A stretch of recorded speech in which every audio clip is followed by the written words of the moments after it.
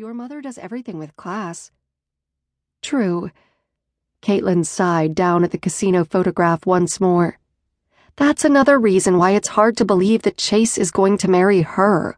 I thought men married women like their mothers. Lana Wilkerson is nothing at all like Mom. Lori idly flipped the newsprint to another page and the photograph of a bare-chested Chase rubbing sunscreen on his fiancée's back. A memory flashed in her mind, accompanied by a twinge of regret she didn't want to recognize.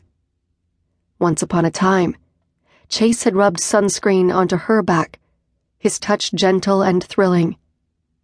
However, the apartment pool deck in College Station, Texas, was a very, very long way from the French Riviera. Your mom is the prototypical traditional mom. Chase was never one to be happy with traditional. If that's true, then the more fool he, although... Caitlin cut a sharp gaze toward Lori. I don't know that I agree with that. He would have been happy with you. Let it go, Caitlin. That ship sailed long ago. Just then, the door swept open and Chase's bride-to-be blew inside. Porcelain skin gone rosy with the cold stretched over high cheekbones that spoke to her Slavic ancestry. The reality TV star wore her thick blonde hair piled carelessly high upon her head, and diamond studs sparkled in the lobes of her ears. Long dark lashes framed big blue eyes. Her red cashmere sweater clung to her curves like a second skin. A 3-carat square-cut diamond glittered on her finger.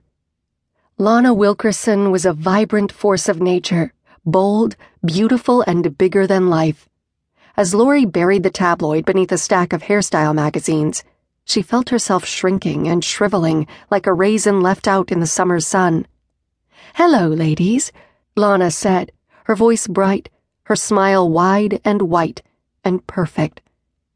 Lori's tongue automatically went to that little space between her teeth, behind her upper incisor.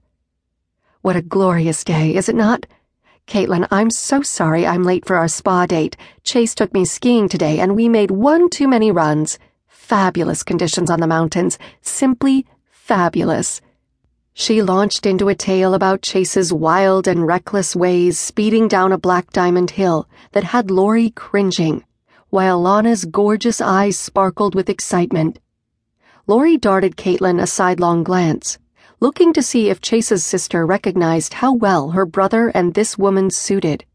If Lori had been the woman skiing with him, she'd have done so with her heart in her throat and visions of falls, broken bones, and traumatic brain injuries running through her head. Upon reaching the end of the run, she'd have lit into him like a firecracker, rather than hug him with joy. Neither one of them would have been happy. Liar, her inner voice proclaimed.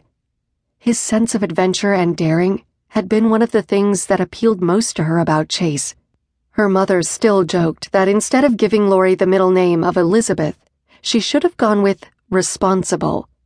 That aspect of Lori's personality was the result of having grown up with a single mother who worked her fingers to the bone to make ends meet and atone to her parents for her big mistake, getting pregnant by the town bad boy before he got sent off to jail.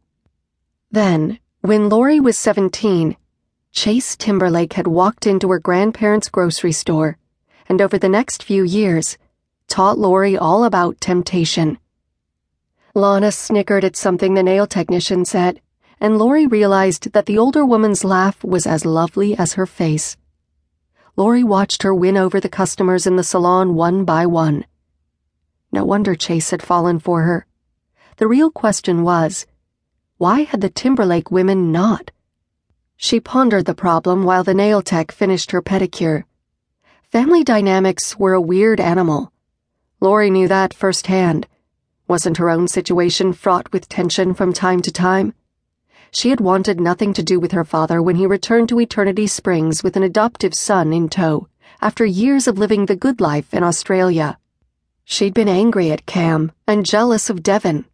He'd had a relationship with her father. He'd had a father, when she had not.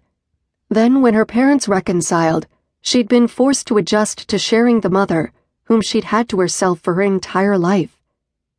Baby Michael's arrival had added more complexities to the mix. Lori loved her little brother desperately.